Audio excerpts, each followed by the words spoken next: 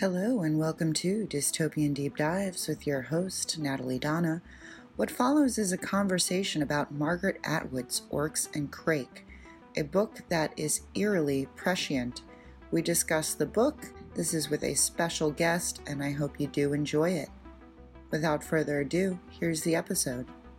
Okay. I have a friend of mine here to talk about Margaret Atwood's Oryx and Crake. We find it to be a very eerie book that has a lot of sort of, what would you say, like, is it predictive programming? What do you think about this book?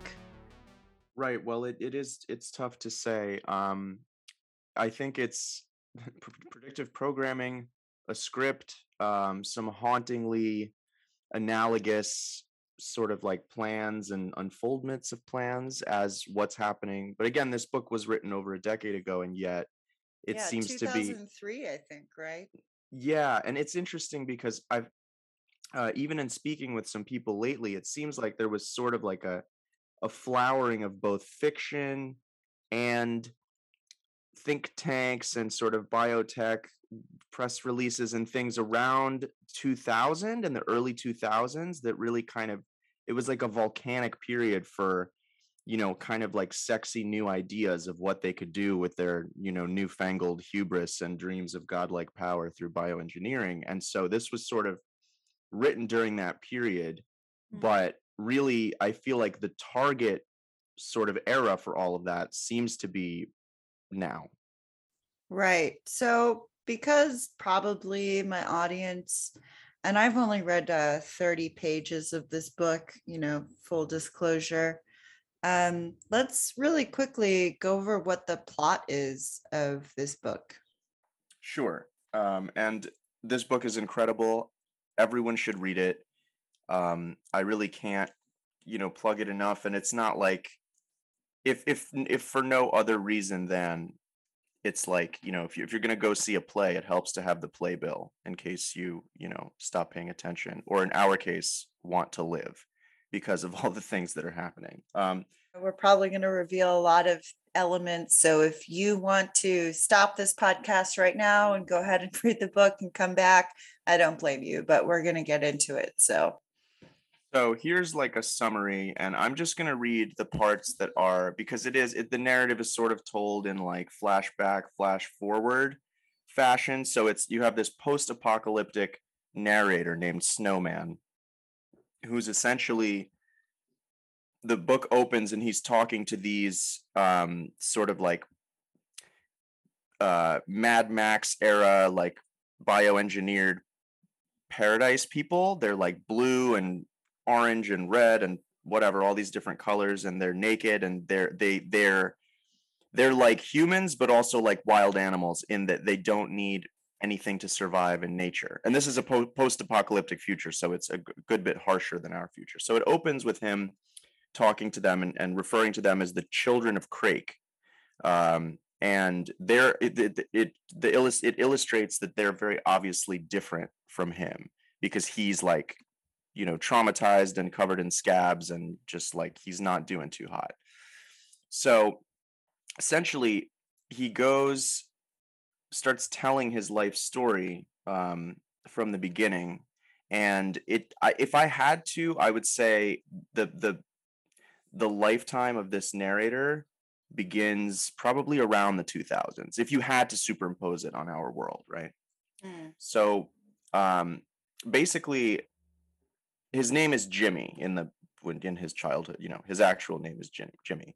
And so his parents worked at this place called Organ Inc. Farms, which is essentially a biotech company, but it's not just a company, it's actually a compound where they are, doing what biotech companies do. But this part, I would say, is very much flash forwarded. Maybe not so much, but at least the part where they have like a compound with private security. You know what I mean? I don't know that we're quite there yet. Maybe we are. And so what this company is doing, they have a few kind of products in the pipeline, but their main sort of thing is they have these bioengineered pigs called pigoons, which are essentially transgenic.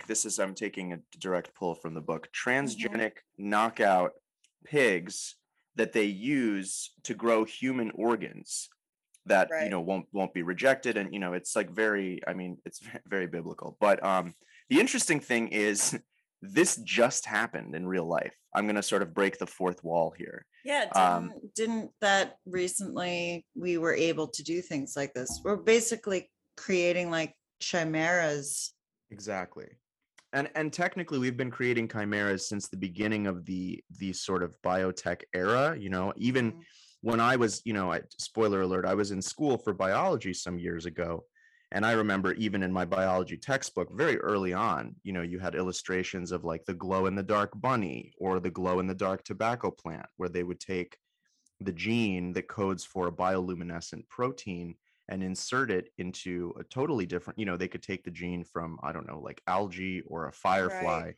and put it into a creature that's a totally different, like, species, totally different class of organism, like a higher organism. So, and that's sort of like the real world echo of a lot of this stuff. And so on this Organic Farms, they are breeding these pigs, and they make it very clear that it's these corporations or these biotech companies are sort of like the new nation states. They're very concerned with, like, scientific and proprietary espionage. And if they were to lose a pig to a rival company, that would be a disaster. But anyway, What, sort of going forward that they're trying to do with sort of, I mean, quote unquote, like smart cities or these sorts of intentional cities that our friend has looked into. right. These kinds of places where it's like, this is, for lack of a better example, like this is Pepsi Town, right? This is Pepsi Cola Town, and it's all centered around this corporate entity. So it's when I was reading it, it all just sort of felt so current. Exactly. And I flipped the pages back. I was like, when was this printed? Because I hadn't heard of this book before. And it's like 2003, like 2004, something like this. And I was kind of blown away because it seems like maybe Margaret Atwood just did a lot of research and had some ideas on how to, project with it, or, to just be a little conspiratorial, like had some kind of insider knowledge. It's a very creepy, prescient book. That's exactly the word I was going to use. Is it would have been prescient prior to 2020, and now it's just creepy.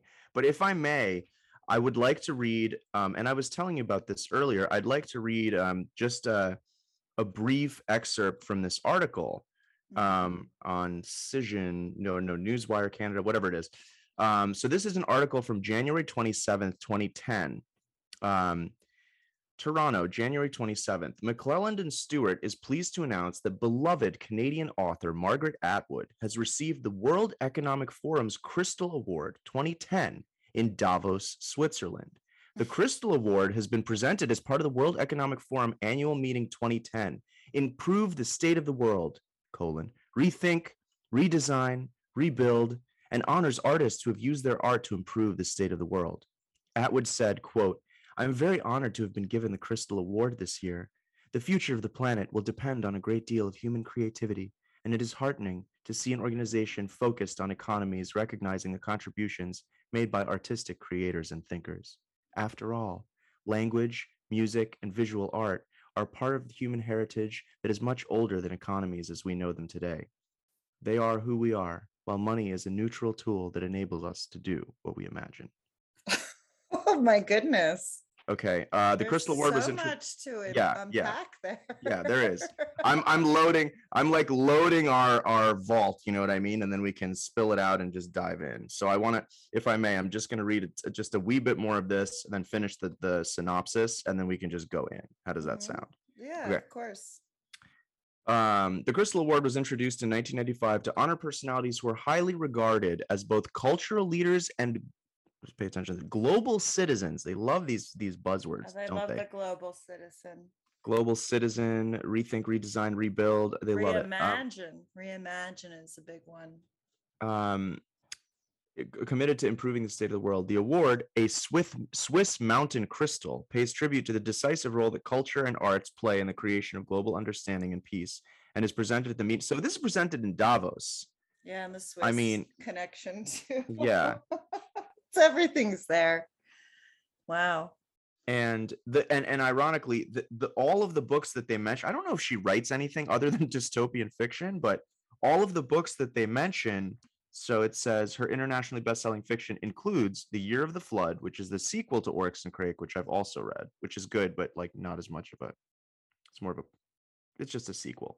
Oryx and Crake, The Blind Assassin, Alias Grace, and Handmaid's Tale. Now, I haven't read The Blind Assassin or Alias Grace. My mother loves The Blind Assassin, though. She really likes it.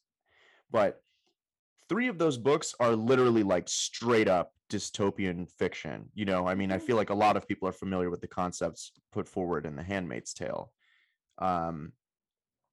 if only in passing. So, yeah. So, I mean, we have an artist here who, you know, or an author, I should say, who, yeah, just an eerily well-researched book. You know, she had, you know, very sort of beautiful speech. She hit all of the, you know, the bullet points for, you know, whatever visionary author and But what does the World Economic Forum, how is Oryx and Crake making things better? What is That's a great question. Well, yeah, exactly. I mean, revelation of the method, I guess.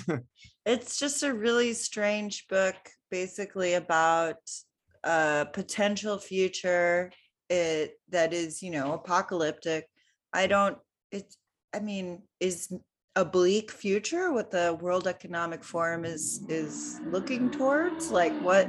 Right. Well, I think that a future in which they are able to sort of troll the masses and essentially put out, whether through, you know, I feel like it's a chicken or the egg situation. Which came first, you know, the idea for the book or the you know what I mean? Did she start researching things in the real world and just get freaked out and maybe a little bit turned on and then decide to write a book about it? Or did she, you know, start writing a book and then said, oh, this is a great concept, but I really want to make sure my research is sort of really solid, and then went in, and you know what I mean? It's interesting. And I think that's a key point. But you know what? I'm just going to read this summary because it's in front of me. Mhm. I think that'll be easier. Oryx and Crake opens with a man named Snowman waking up in a tree. Some kind of catastrophic event has taken place, but the reader does not yet know what the event was or what caused the event. It appears that Snowman may be the sole survivor of the event, aside from a group of childlike people he refers to as the Children of Crake, who walk around naked and clearly have a unique genetic composition. The post-apocalyptic world represents the novel's present time, and each chapter of the book moves back and forth between Snowman's present experiences and his memories of his pre-apocalypse life, when he went by the name Jimmy. These separate but connected narrative threads weave together as the book moves along. In the present time narrative, Snowman watches over the Children of Crake, or the Crakers, to whom he feels a sense of responsibility. Snowman spins fictional stories about individuals named Crake and Oryx, whom the Crakers understand as kind of gods, whereas Crake watches over the Crakers, or this part is not that important. Blah, blah, blah. Okay, the Crakers appear well adapted to the post-apocalyptic environment. Snowman struggles to keep himself fed and hydrated. He knows where he can find more much-needed supplies, but the location is far away, and he's never left the Crakers for more than a day. Nevertheless, he decides to make a dangerous journey. After informing the Crakers, he sets off for the Paradise facility in the Rejuvenescence compound where he once worked alongside Crake. So I'm just going to read like the part about their life before the apocalypse because I feel like this is pretty clear. The narrative begins in Jimmy's boyhood. His parents worked at a company called Organ Inc. Farms, which researched ways to grow human organs cheaply and effectively. Jimmy's mother grew increasingly disgusted by the company's work, which caused friction with her husband. She suffered a long period of depression, and soon after her husband got a high-status new job, she ran away, abandoning Jimmy. Aside, this is me including something, you later find out that she essentially became what these people would consider a terrorist and like leaked their information, but what we would consider an activist / independent journalist because Right. she blew the lid on a lot of the stuff that they were doing. Jimmy suffered greatly after his mother's disappearance. However, he survived through a blossoming friendship with a new student at Healthwiser High named Crake, with whom he spent a lot of time watching graphic videos of sex and violence on the internet. Whereas Jimmy lacked an aptitude for math and science, Craik proved himself gifted in both disciplines.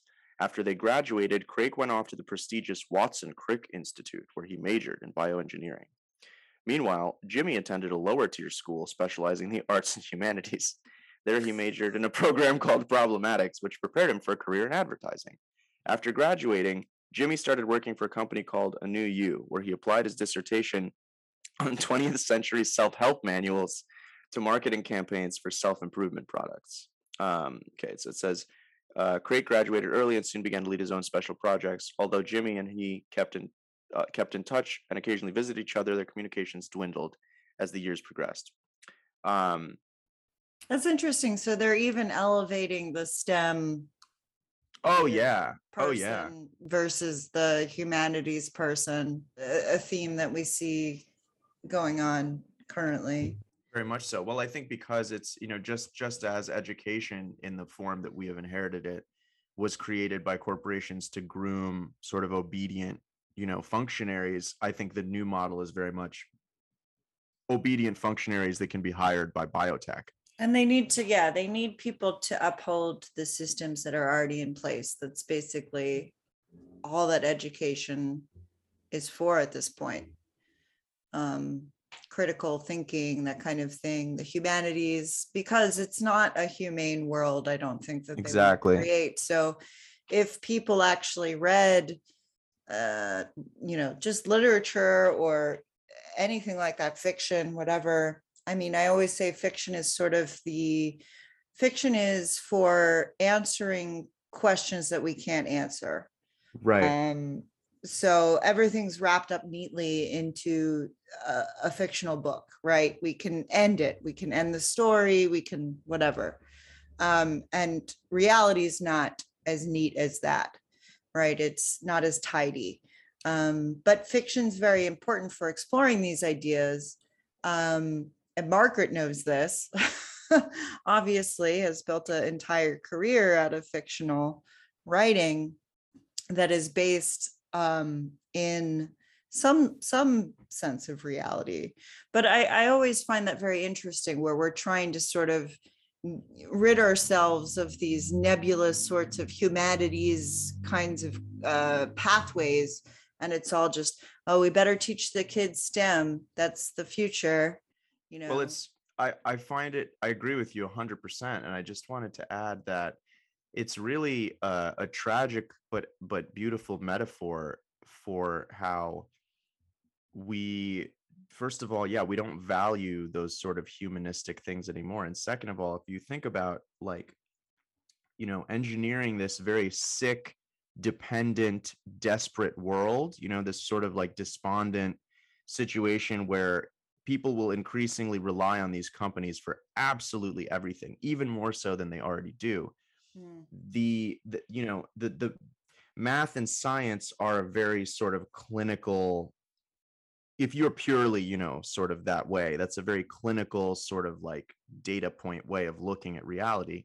Whereas things like fiction, whatever, prose, comedy, really, I would say fiction and comedy are sort of like the medicine, because that's how you reach people, just that's the same. How you sort of get to some kind of truth, I think. Well, because you're creating this fictional, again, whether it's comedy or fiction, I would say fiction maybe even more than comedy, because we live in an unfortunately overly politically correct paradigm where people are upset by any good comedy. It's good because it starts to upset people. But with fiction, it's like, you can't disagree with fiction. If I just started walking up to someone, and saying, don't you know that this is false, and they want you to believe this, and they want you to think this virus is doing this, but really, it's like the barriers go up so rapidly and the person shuts down because they already have stock in something. They have stock in the current paradigm, chances are. And so they're going to shut down and stop listening. Whereas if you come in with fiction, it's like, well, this is something that someone dreamed up, so you can't disagree with it. And so it kind of draws people in. Similar with comedy, because people can't really tell what a comedian is doing at first in comedy. You know what I mean? It's like, you have the if the joke is good, for sure. Yeah, exactly. And so that's the best kind, is when people take it seriously, and then you just, the shattering sort of occurs. But yeah, I really do feel that way. All right, let me get through the part of this that I really want to hit, so that I can Yeah, of reference course. the things that I'd like to reference. So I'm just going to dive into some sort of specifics, and then I tried to pull up a few analogs, and there are some things that aren't mentioned in this synopsis either, so I'm going to bring that in. So anyway, uh, occasionally during his years at a new U, employees of an agency called the Corps, which is like the private security that all these like huge corporations hire, um, came to Jimmy's apartment to interrogate him about his mother's whereabouts, but Jimmy had long since lost contact with her. In his 5th year at a new U, the agents came again and showed Jimmy a video of his mother's execution. The news of his mother's death sent Jimmy into a profound depression, which only came to an end when Craig showed up at his apartment and asked Jimmy to come work with him at Rejuvenescence, which is where Craig was working.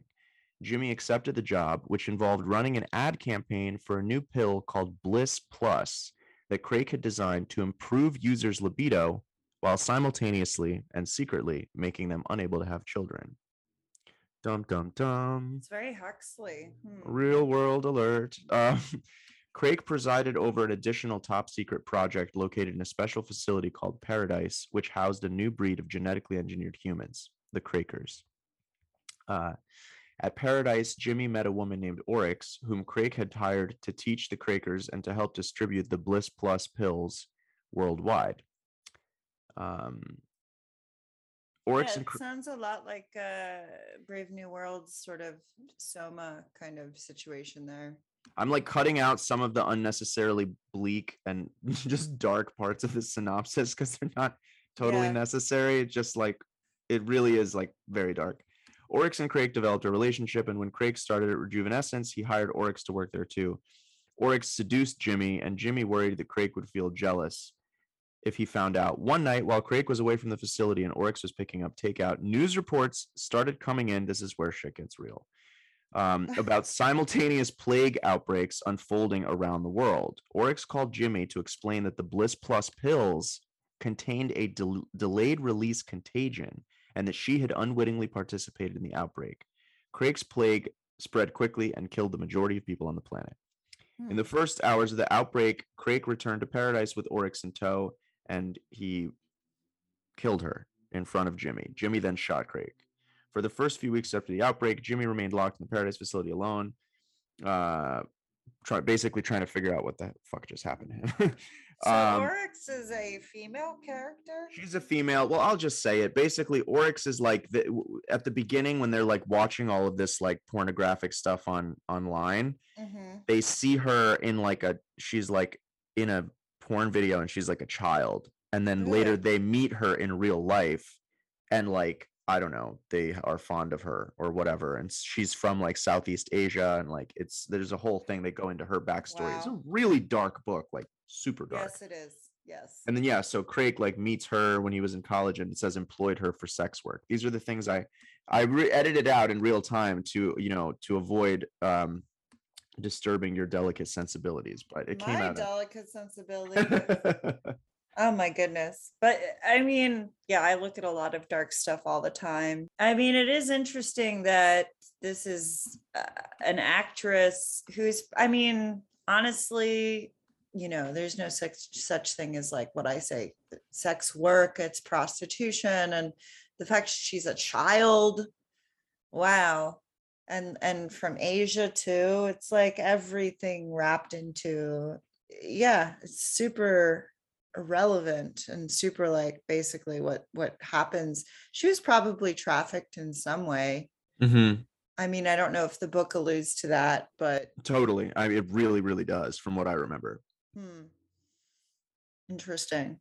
So, and I just wanted to, so that's pretty much the plot of the book, if you will. There's some stuff that it leaves out. I mean, there's so much in this book, just in, you could be on, this is what I really liked about it is, sort of when you get into the meat and potatoes, when she unloads a lot of her research material, just one, page or 2-page spread will just have so much like good stuff, at least from my point of view, sort of having that bio background. and that it's like, you know, you can really mine it. And there's a lot of, and so this is what I want to get into next, is that a lot of these things, when I read this book in the mid 2000s, I really I read it as fiction, sort of with like a raised eyebrow and the hair standing up on the back of my neck, but fiction Right. nonetheless, you know, like, Yeah. and it's not as though I had never, you know, I sort of had dipped my toe into the waters of, like, you know, what some would call conspiratorial, or just reading about things that the mainstream, you know, really didn't want to look at. Mm-hmm. Exactly. And but at the time I was like, whoa. You know, it was it's like when you see someone who clearly is like has a lot of issues, or like they're like an amputee, and there's like a part of you that's like, wow, I'm glad that's not happening to me.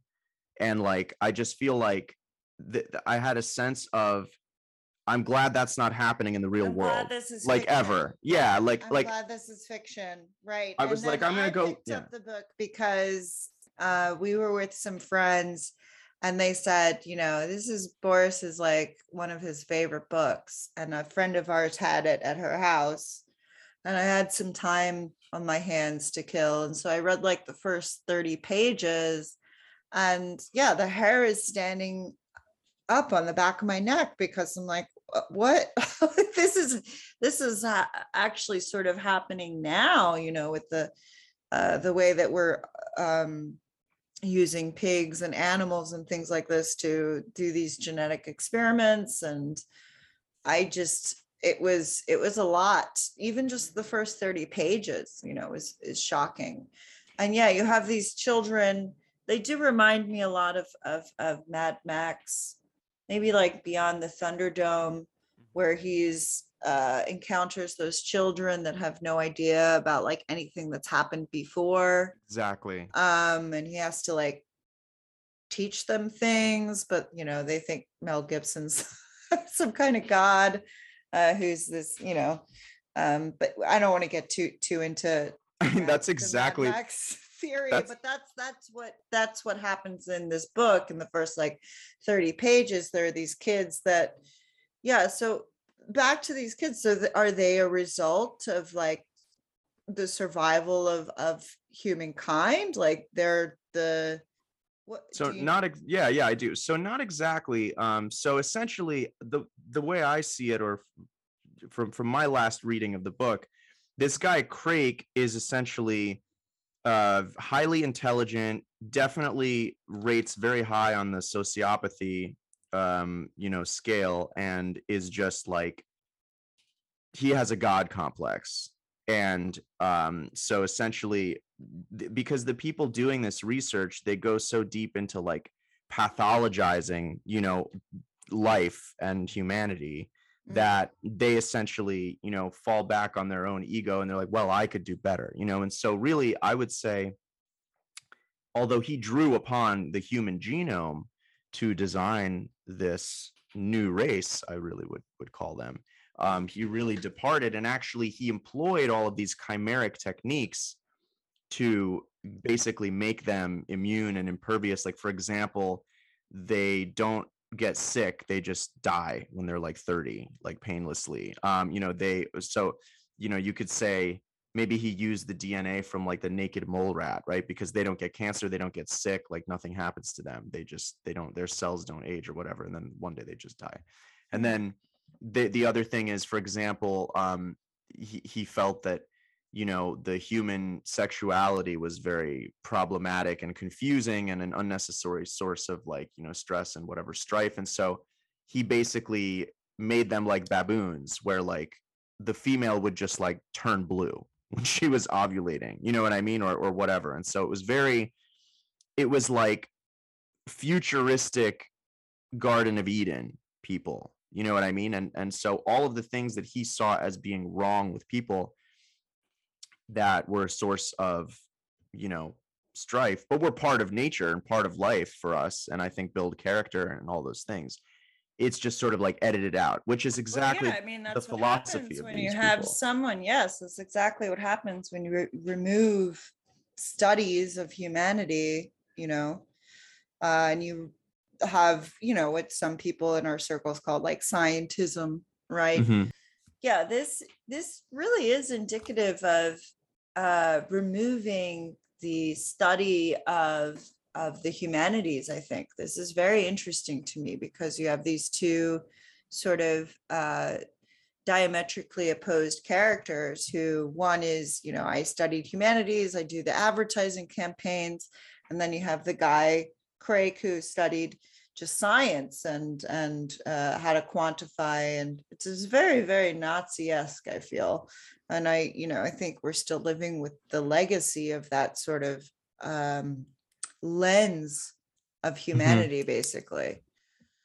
Yeah, I couldn't agree more. And again, I think, the humanities, that's where you have some of these people, on TV, like bioethicists, who totally just sycophants, just yesing anything that these huge, powerful companies want to do. And really where people who have an inkling of ethics would come from would be the humanities, because it's sort of like the hard drive of the human spirit, and the what I would call like the positive expression of human emotionality, which is kind of like, wait a second, just because you can doesn't mean you should, like Right. there's no reason to do this. Yeah, so he creates an entire race out of basically a lab. Uh, Exactly. And it's part of his plan too. You realize it's a very, just like, again, seemingly what's happening now, it's a very multifaceted plan where there's sort of these engineered plagues. You come out with this thing that you essentially try to administer to as many people as you can because, sound familiar. And then within that product, whatever it is, pill, injection, whatever, there is something else that takes time to manifest. And now my feeling is that that's autoimmunity in the real world. I'm bringing in my sort of analogy in the real world. And then then they're preparing this sort of new race. And now I would say in the real world, I mean, it could be, the new race could be sort of the moneyed elite who would be turned into some sort of, chimeric creature that had all of these upgrades. There's definitely a lot of other fiction that hints at that. If you think of films like Elysium, even just medical technology, right?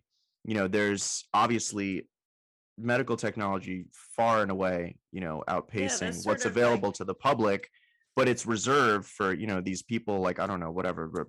David Rockefeller had like, one of them, either David Rockefeller or Henry Kissinger, had like 5 or 6 heart transplants. You know what I mean? It's like, come on, what is going on?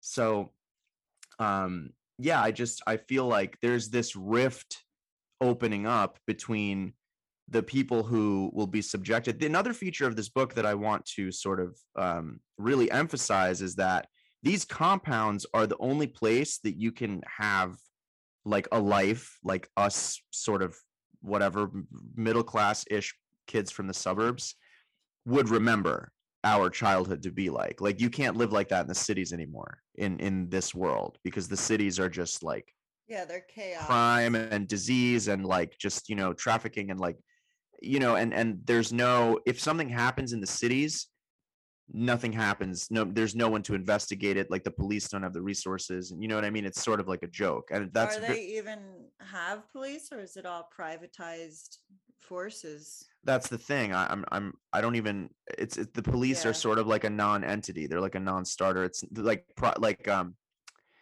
publicly funded police are not even really like mentioned. It's just sort of like, Mm. because these corpse agents basically do the bidding of these huge corporations that run the world. That's like out of their jurisdiction, unless they're, for example, in one of these books, they come to like investigate this girl who used to work at one of these compounds, and she was afraid they would find, the shotgun, her dad's shotgun that she buried in the backyard. But really, they didn't give a fuck about that. They were just, the only reason they were there is investigating her because she had insider knowledge from one of these like, health compounds. So again, it's sort of like anything that's not a threat to a corporation, like whether it's a murder or whatever, they're not even going to investigate. And so there's the deterioration of society in these cities, and there's, sort of like rolling, plagues and epidemics that's really just sort of turned the cities into like a hellscape, you know what I mean, where anything can happen. And And that's and where of course, like the people who have less economic exactly, advantage end up. Yeah. exactly, right. And again, I don't know how much I have to, specify, but it sounds really familiar, get everyone in the world to take a certain, biotech product. It's kind of sounds like a jab situation, without knowing any of the side effects. And yeah, well, this is something I did want to touch on because if you do a little bit of digging, you'll find that pretty much all of the drugs, or the high hopes, I should say, of these pharma companies are riding on autoimmune drugs and new therapies for autoimmune disease. And I mean, they're sinking like hundreds of millions of dollars in R&D money into specifically autoimmunity, which is really interesting because right now it's not that big of a problem. It's a very sort of niche thing. I mean, if you have autoimmune disease other than, like, I don't know, psoriasis, that's kind of anyway, like, lupus or rheumatoid arthritis, like that's pretty serious, you know what I mean, like you're sick. So but that doesn't happen to that many people. Definitely the rates are escalating, but you have to wonder how much of this confidence, right, is based on the fact that they've done studies. Who knows, how many internal studies. This stuff is getting leaked all the time. They just released a leak of like hundreds of pages of studies that Pfizer did that they knew about something and they didn't tell. And, now it's like a big scandal. And I mean, this is, Pfizer is like the poster child for this stuff. And so you have to wonder. They have no liability. None. You have to wonder whether it's just a matter of, well, we know that this quote unquote, quaxine is going to do this to people, is going to sensitize the immune system, that whether it's the heavy metals or whatever else, if I dove into that, then we would be on here for much more than, but we covered, I would say, but so covered he a lot has, of that. he has like this whole plan. Right, exactly.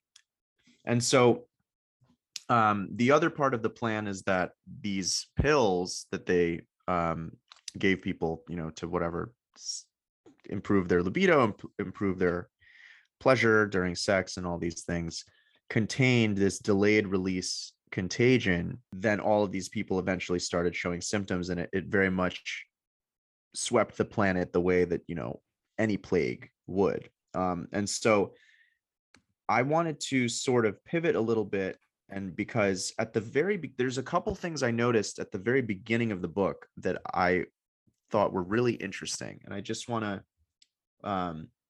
first of all, I want to read you the very first thing that it says in this book. Okay. Oryx and Crake, a novel, Margaret Atwood, right? And then, every book has its like dedication, right? So look what it says. For my family. And then a quote. I could perhaps, like others, have astonished you with strange, improbable tales, but I rather chose to relate plain matter of fact in the simplest manner and design, because my principal design was to inform you and not to amuse you. Jonathan Swift, Gulliver's Travels. So she's telling her family this is not fiction. Right? I agree. Yeah, I mean, like I said, it's very prescient at best. Exactly. And then, so the other thing is the book opens with, he says, the first thing I can remember is a big bonfire when he was a kid. This is his first memory. And what they were burning was sheep, cows, pigs, sheep, and livestock. Okay. And Jimmy, the kid, says, oh, can I take one of the horns? It's just going to get burnt anyway. And his father says, no, not this time. And they're talking about how basically this is like a move by one of these biotech companies. And I'll actually pull up the quote. His father says, they say it was brought in on purpose. I wouldn't be surprised.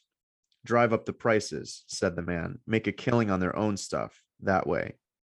So you have these sort of warring factions, if you will, within these corporations. And so what they're doing, what's sort of the collateral damage, right, is that they're destroying nature literally in the process, because they're creating these epidemics, pandemics, chimeras, contagions, and nature is just not built to withstand that level of tinkering and psychopathy.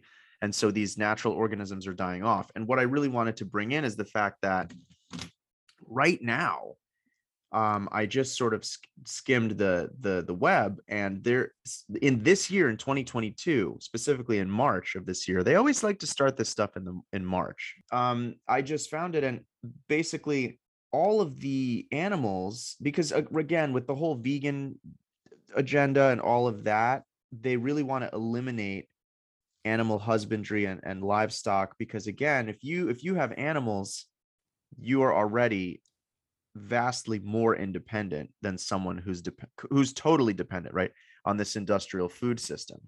Because let's say there's a shortage, there's a beef shortage, there's a vegetable shortage, there's a wheat shortage, there's a grain shortage, all these staple foods. If you have like 5 cows, you're chilling, you're good, you know what I mean, you're not. And so that's very much a threat, just straight and aren't straight they up burning livestock in certain places at this right moment? Yeah. And so I found, for example, this is from March 3rd, 2022, and it says viral disease outbreak reported in cattle farms in Karachi and other parts of province. So this is in India. And again, they like to start these things in the developing world because that's very believable. They're perfect test grounds too, because people aren't going to be as protected as, let's say, here, where there are more regulations and things like that. Well, and it doesn't have that same culture as the US does, where everyone is so trigger happy with lawsuits and informed enough to file a lawsuit. Whereas, if you live in a village in India, chances are you don't have the money or the knowledge to file a lawsuit. And so, I will say they have been fighting back quite a bit in India in particular, which is very interesting. So this is interesting. 2 hours ago, this article, believe it or not, May 12th, it says that avian flu has jumped to foxes. This is from 2 hours ago. Okay, 3 foxes in Michigan confirmed to have avian flu. This is the state's first confirmation of the HPA1 virus in wild mammals. So really they're playing up this narrative, right? Bird flu. We already knew, swine flu, that made an appearance in the 70s, then it made an appearance again in the 2000s. So it's really, keeping people in fear. And again, it's unclear to what extent these diseases are man-made or if they are just a result of industrial farming, and you know what I mean, or a combination of the two. So again, it's a very good place to sort of spin up a fear narrative, because it's very difficult to research these types of things. So really, I just wanted to sort of emphasize these sort of like echoes, or rhymes, if you will, where like the fiction, if you want to call it that, is it's awfully prescient to be able to essentially call out and predict like these very, very specific coincidences that I don't believe are coincidences in real life. And so and I mean, and she's writing with that Swift quote at the beginning there, this it's implying that though this account is fictional, I'm trying to sort of seed truth with it. Exactly. And so the other thing I wanted to mention, and to be honest, I don't remember exactly to what extent this book mentions RNA technology, but I know that it's discussed. And so in 2021, if I'm not mistaken, they approved the first RNA drug. Yeah, it says FDA approves I can't even pronounce that. Some of these drug names are hilarious. Leqvio. Okay. So it's to reduce LDL cholesterol It's a first in class siRNA. Now, siRNA stands for small interfering RNA. And so this is essentially, again, to play God. They use these newly discovered mechanisms that essentially allow them to turn on, or to silence, in this case, gene expression.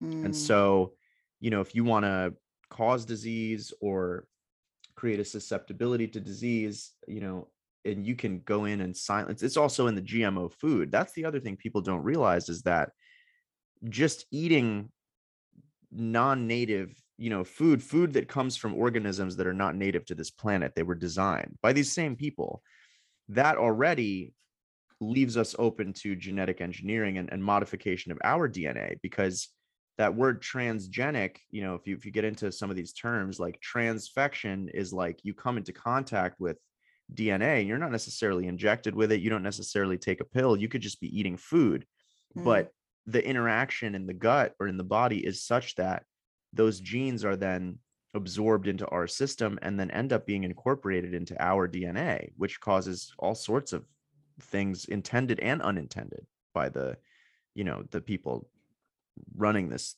clown show. And so it's it's really, it is depressing. It's really a scary situation, but it makes sense, that RNA is sort of the new talk of the town, because it's the intermediary between everything. DNA gets all of this sort of like big pomp and circumstance, right? Like it's like this big deal, DNA, the code of life. But really what they found, and they taught us this in biology as well, is that prior to DNA, it was an RNA world, because all DNA is translated into RNA. DNA is almost like like in the Middle Ages, when everybody started building castles, because like the world got really like dangerous and kind of hardcore, and like you had to like build a castle and have like thick stone walls, because you never knew what someone was going to kind of throw at you or try to lay siege. That's kind of like what the nucleus is in DNA. That's when life, like, a lot of different forms of life existed, and life had to protect itself. So it went into the nucleus, into the DNA. That's like the fortress of the cell. It's like protected. It has its own membrane. But RNA is like, the townsfolk, like they've always been there, and they're the ones that actually make life work. So that's kind of like what RNA is like. And so it makes a lot of sense that they would look to RNA to influence everything, because they've now found that RNA can be transcribed back into DNA and then incorporated into the cell, which is very scary. And that's what the so-called vaccine is, isn't it? That's exactly right. It's to the extent that one would like to believe the disclosure by these companies, that at least several of them use the nanolipid coated, or a pegylated nanolipid coated RNA, because RNA is very fragile, right? It degrades very easily. And so they couldn't just inject people with this stuff, because it would never, the body knows what it's doing, and it's used to fighting off all sorts of, invaders and pathogens, both genetic and proteinaceous and otherwise. But when nanolipids don't, to my knowledge, exist in nature anywhere. So when you can create something like this that sort of bypasses the defenses and the adaptive mechanisms of the body and of biology in general, that's when they're really able to start messing with us on this very fundamental level. But it does seem to be sort of a multi-pronged assault, because you have the food, then you have all of this stuff in the vaccines, and we really don't know what other things. You could talk about plastics and how all of these, when we wear things made of polyester, or we use certain detergents, or there's like plastic leaching into our food or whatever, all of these things are actually hormone modulators, and a lot of them are highly estrogenic. Basically, this book, to me, I think Margaret Atwood is pretty good at this, where she's able to kind of see the current situation and then maybe expound on it. But what she is really good at, and this happens in The Handmaid's Tale too, just sort of observing trends and maybe doing some research into this. I heard something where she says she asks herself a question. That's kind of how her writing process works, right? Like, what if XYZ happened? Um, and that's And how I heard she wrote The Handmaid's Tale, and then she runs with it, essentially. yeah, yes. And then she does all of the research. But what's so scary about this book is, like I said, when I was reading it a couple of weeks ago, whenever, it really stood out to me as, oh, this is happening now. Like, we, are forming these sorts of nightmare cities, and we're, I mean, I have whole theories on what's going on within um our justice system. Again, so there's just so many facets to cover. And this book is such a great, I think, starting point for people to sort of read something that is outlining what we're dealing with, and but I think it's a very interesting book, and I'm very happy that I heard it recommended by you, and that I got to read at least 30 pages of it. And maybe I'd pick it up again. um but do you have any final thoughts on, like, the parallels between this book and what's happening now? Well, I think, to reference a podcast I just listened to, I think the end game is very similar to the end game in this book, and it is very much the wholesale destruction of nature itself and the ecosphere. Spoiler alert, this is not an optimistic, like, love Right. and light ending. Wherein, I don't know if they've engineered a new race of humans. The jury's still out on that, but definitely, even just with crops, if you look at like Monsanto and all the stuff with Roundup Ready crops, these crops and the pesticides they engineer them to be resistant to outcompete and destroy nature. And then all that's left, and the only thing that can survive in this sort of like barren gene and whatever infested world is their own chimeric and bioengineered versions. And so that's sort of where I see all of this going. And it's sort of, they've been doing it with the crops, and now it's moving into these animals, and it's always under the guise of safety, right? It's always under the guise of improving the world or improving crop yield or something. And so the narrative is very much, nature is dirty, nature is scary, and just sort of let us take care of everything, and put the trust in us. And really, they're playing God. And so that's kind of the direction that I see this going in. And of course, the final frontier, if you will, is us, is our bodies themselves.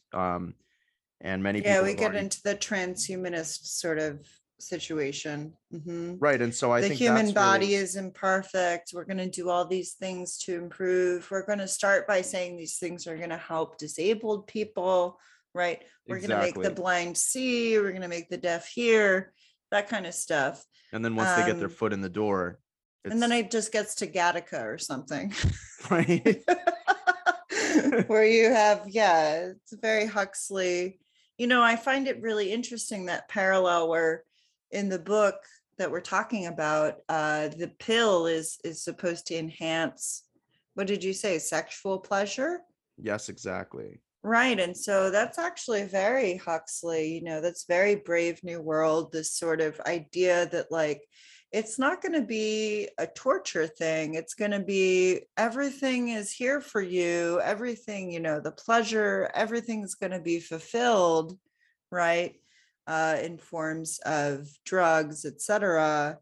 I find that parallel to be very interesting. And of course, Margaret would be aware of Brave New World, and probably has incorporated some of those thematic elements into her own work. I wouldn't be surprised.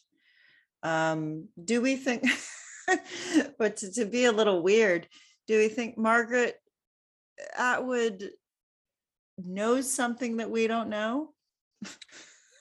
I was trying to figure that out. I think Margaret Atwood sort of not necessarily made a deal with the Sith, but sort of like looked in on their internal memos, and then found enough things that she was like, I'm going to warn my family, and maybe, buy a nice piece of land far away and get like a couple of chickens, and just kind of hunker down. That would be my thinking, because Mm.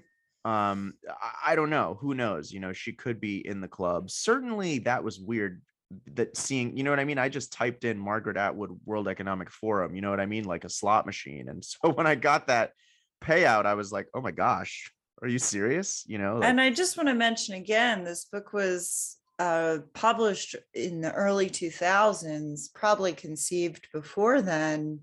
And a lot of us weren't thinking about these things in the late 90s. Oh, certainly not. Well, I was in like fourth grade, so definitely not in my case. Well, me neither, but I don't even know if people older than me were really thinking about these things in the late 90s. So, but this seems also, that era, the late 90s, early 2000s, seems to be a very much a hotbed for these kinds of things to sort of take off, these technologies. Remember the sheep that they cloned, Dolly. Right. So that it was already sort of starting to be in conversation. So maybe someone doing a bit more research than I was at the time, like Margaret Atwood would have had to do with this book. Maybe she learned some things that she wanted to warn us about. So I'll be a little optimistic and take it as a warning. And not try to be too cynical and think, Margaret, you're in the club, what's going on? Are you there, God? It's me, Margaret. I know what you're doing. What's up? Yeah. She does, where it's the sort of the humanities person versus the STEM person. I think that's very interesting. Like, I think it's a very relevant thread to pull from what we're dealing with right now.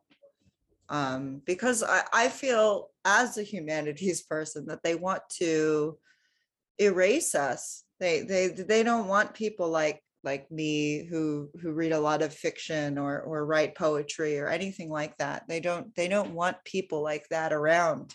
And if those people are around, they want whatever they're writing to prop up the narratives that are